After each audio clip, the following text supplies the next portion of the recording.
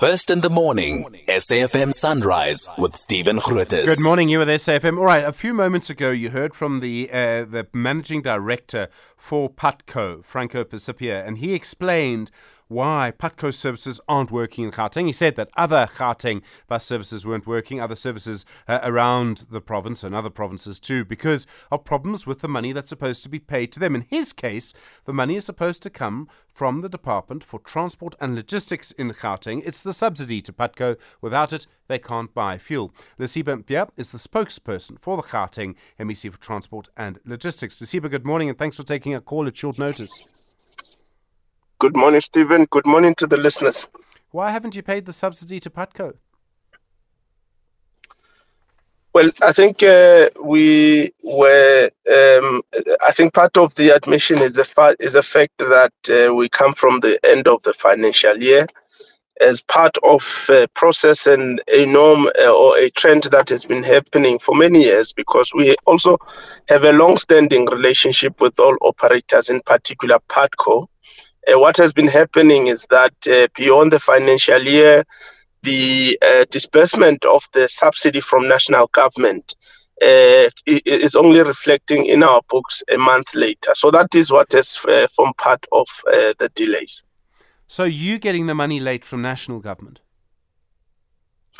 Well, we are getting the money beyond the commencement of the financial year, and it is only reflective. And the facts at hand is that the money was processed on Wednesday, which is yesterday, and the money is going to be reflecting in our books from Monday. So it's only from Monday that we are going to be able to then disperse what is owed to our operators.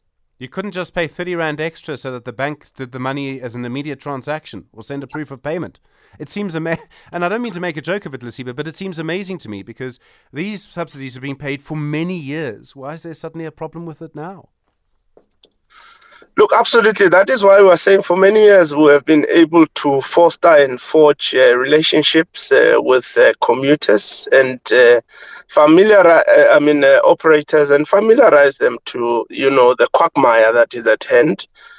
Because really the facts at hand is that as provincial government, we only got access to the money yesterday. But the fundamental issue is that we also can't, in terms of the provision of the PFMA, effect advance payment, because we try by all means to avoid irregular payments.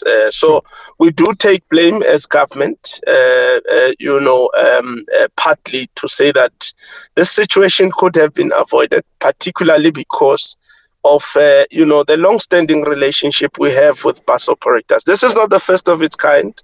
It has happened for many years, and I think that though we can't necessarily delve into the reasons, much reasons that Putco would have pulled its services, because we manage a subsidy of 34 operators. Putco is the only operator that would have opted to take this posture. Okay, well, they say they aren't the only operator, but never mind that. We don't want to get caught in that for the moment. Okay, here's what I don't understand, is that for years, money has moved in an orderly fashion from the national government to your department to Putco. Yes? That's true, right? Lesiba, are you with us? Oh, dear. This is the third time today we've had this problem with these connections. Lesiba Mpya, are you with us now? Correct. Sorry about that. Okay, so we lost... Just hold on, Lesiba. We all need to get on the same page. We lost you for a second there in the line, and I don't want anyone to get confused. So let me put the question again. It is correct for me to say that money has flowed for many years from the National Department to the Gauteng Department to Putco?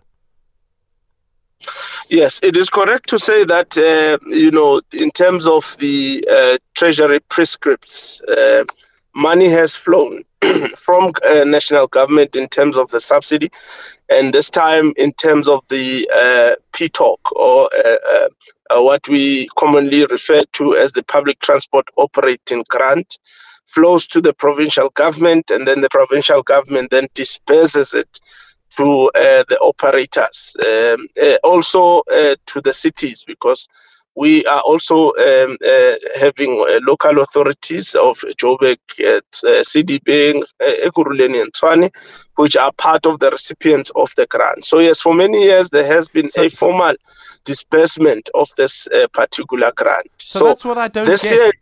Is that why is there a problem now? If it's worked for so many years, why is there a problem now? Absolutely, and I think that is a question that we should pose to Putco. But we would not want to get into the nuts and bolts because they know their overheads. They are saying that they are having diesel shortages, and perhaps we would not want to say that is not necessarily true, because they are the ones that understand their operations far more than anyone else. But we're saying we have been having a system that works for many years between the operators and government, and that system is still the one that is being used this year. Why does Putco decide to suspend its services? They say it's due to diesel shortage, and that is why I'm saying we'll not get into the merits of that. It is a regrettable situation. We do apologize to the inconvenience that has been caused to our public. But as government, the impression is that you are having a relationship contractually with your operators who understand the systems between national government, treasury, and the provincial government. And the thinking was that, this situation could have been avoided, because we know that money after the close of the financial year only reflects a month later into the coffers of the provincial government. Lesiba, Mpya, thank you very much indeed. I really appreciate you coming on at short notice. Very complicated story. The spokesperson there for the Gauteng Department of Transport and Logistics. Fred on the line from Polokwane. Putco Bus Services. Fred, hi.